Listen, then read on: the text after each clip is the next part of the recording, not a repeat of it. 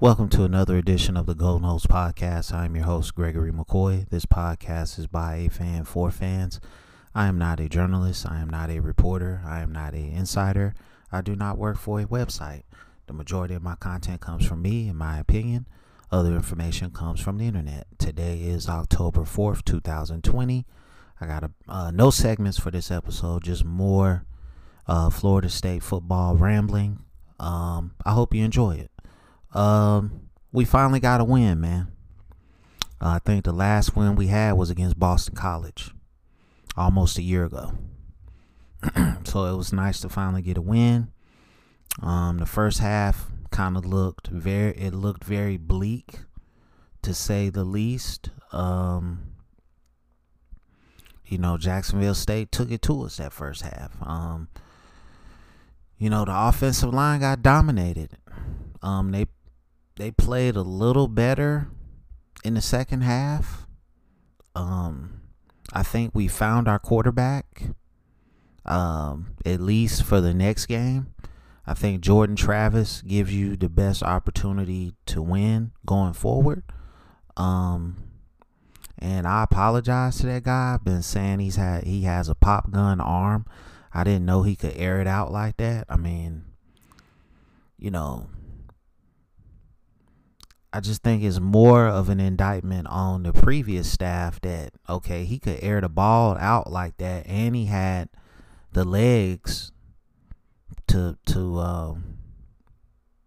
avoid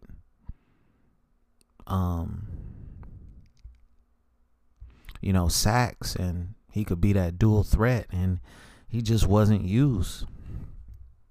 So I think James Blackman is done, man. There's no way you can put him back out there after this performance by Jordan Travis, barring injury.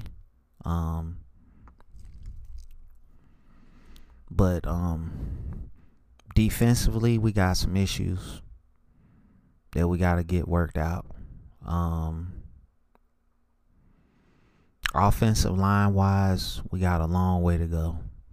But now we have that quarterback that can run and pass.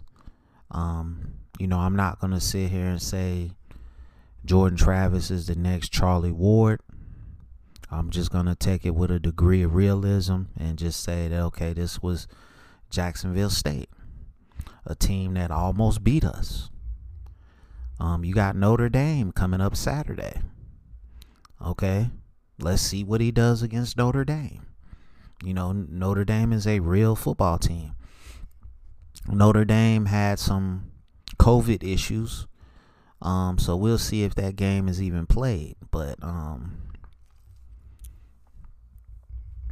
it was some positive stuff. I think Lawrence Tuafili, and I don't want to put too much pressure on him, but I think he could be the next great back at Florida State. I seen some flashes. I didn't get to watch the whole game. I watched about 2.5 quarters. I had to go to work. So that's why this podcast is late, because I usually do my stuff like it hits at midnight. But I didn't want to record a podcast not knowing which way the game went. So that's why this podcast is coming out late, but better late than never. I think Lawrence Tuafili, just from what I seen in the highlights, man, in the first 2 games, I think he should be the starter going forward. And you just mix him in, mix Corbin in, mix Webb in. But I mean, he's so shifty. I mean, He reminds me of some of the great running backs that we've had at Florida State in the past, and you just have to you got to get him on the field more. I would say he needs to be the starter. That's just my opinion. But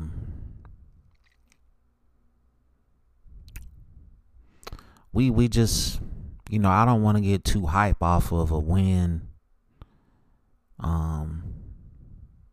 over Jacksonville State. You know, I think this fan base has to really,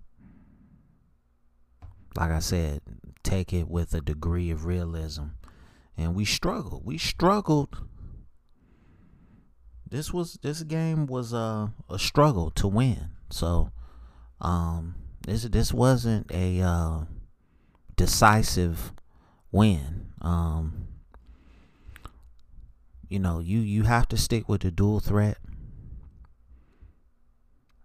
I think Chuba Purdy is going to be the number 2 guy, Rodemaker, and then Blackman. But Blackman can still be, you know, a positive guy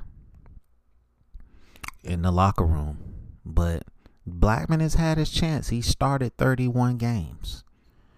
And, you know, he has not been able to nail down the starting quarterback position on a consistent basis. And, you know, I'll even throw him a bone and say this offense is not suited for him. You know, I said in a previous episode that, you know, something like Wisconsin would be more his speed, where he can just have an offensive line that can protect him and he can just drop back and, you know, make those passes. But like I said, man, it's just great to get a win. Finally. You know, I don't think we're going to be able to beat Notre Dame. But, you know, I at least want them to go up there and play hard, compete hard, and not just get ran out of the stadium. This game, this coming Saturday, hopefully will be on NBC, and it won't get blacked out like this game did. Like, I'm gonna give the people that listen to this podcast a bit of advice. If you want to see all the Florida State games every year, get you a Fire Stick and just get on YouTube and do your research. Okay? I guarantee you, if you get you a Fire Stick, get on YouTube, do your research, you'll be able to watch every Florida State game every year. Okay? Because I'm not going to advertise the services that you can get with the Fire Stick. But, you know, if you want to see your team play every week, that's what I would recommend. Strongly recommend. And, you know, I made that move several years ago. Haven't regretted it. Been able to watch every game every season. So, special teams was okay. I mean, Keyshawn Helton returned the ball well. The coverage teams were pretty good. Defensively, we still got some issues. We're still giving up big plays. We're still getting smoked in the secondary. We got a long way to go.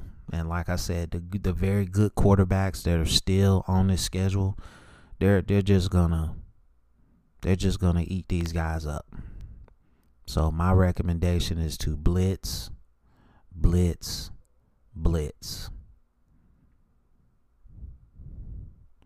That's my recommendation, but hey, I'm just a guy sitting in his bedroom recording a podcast. But you know, you're going up against one of the better quarterbacks in the nation this coming Saturday.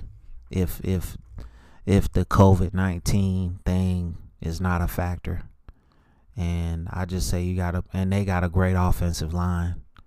So this is going to be an uphill battle right out the gate.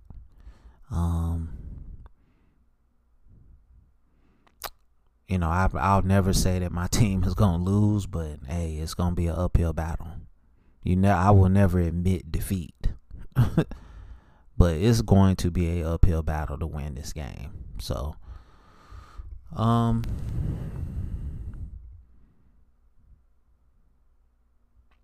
saw a lot of short to medium range passes. I like the fake read option and you come out of that and you throw a little, I don't know, quick screen. I don't know what that is. I'll just say it's a quick screen. I like that. They did away with the reverses, which was a great thing. They didn't drop any defensive linemen in the coverage, which was even better. So just from a ego standpoint, it was a ego play calling standpoint, it was a better game. Those deep passes that you were throwing to Helton and Terry, that stuff is not going to be available in the Notre Dame game. They've got a great offensive line and a pretty good defensive line, and if anything has held true to form throughout this young season is that this offensive line is not going to hold up well against teams that have good defensive lines. So the quick passing game, the read option stuff, that's more that you're going to have to do. You got to get Tuafili involved. You got to get Cam McDonald involved. You got to get Terry involved. You've got some pieces on offense. You've got some playmakers on offense, but your offensive line, for lack of a better word, sucks. So until we can get better play on the offensive line, you're just going to have to, dink and dunk down the field and do the read option stuff. Need more screens, traditional screens, quick screens, bubble screens, anything that can generate positive yardage.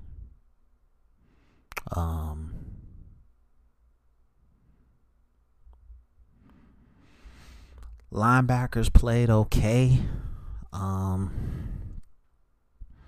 They allowed a couple of guys to just run it down our throats pretty much, but the linebackers have to make that tackle, man. And I'm just like, where's Emmett Rice?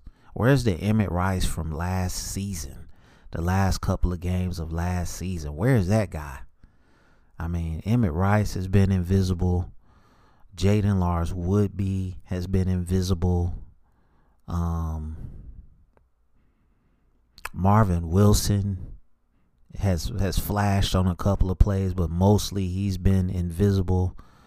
Janoris Robinson, invisible. Kando made a couple of plays in the Georgia Tech game. He played well in this game. Defensively, before the season started, I was predicting that the defense would be the strength of this team. It's really the weakness. Special teams is probably the lead, the strength of his team right now. Special teams, then offense, then defense. But really, our offense and our defense, up until this game, which again is a FCS school, we stink.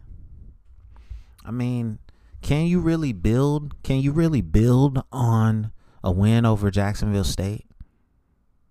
Then your next opponent is Notre Dame. I don't know. You have to take this thing with a grain of salt, man, and just keep it in perspective. This was Jacksonville State, and they were up 21-7 at one point. And our offensive line in the first half got dominated. In the second half, the offensive line actually acted like they wanted to block, and they blocked a little bit. Defensive line wise, like I said, we're work in progress, man. But I'm happy we got the win. I mean, it was going on a year almost. The last time we actually had a win in this program, which is just crazy. I was looking at some of the seasons from years past, I mean, it's just, those days seem so far away, like so distant. I wish we could get back to that, man. And hopefully we can. So, that's going to do it for this episode. I hope you enjoyed it. It's available on YouTube. It's available on all podcast platforms. Thank you for listening. I appreciate your support. Please wear a mask. Please social distance. Please be aware of your surroundings.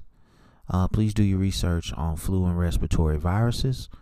Please do your research on vitamins.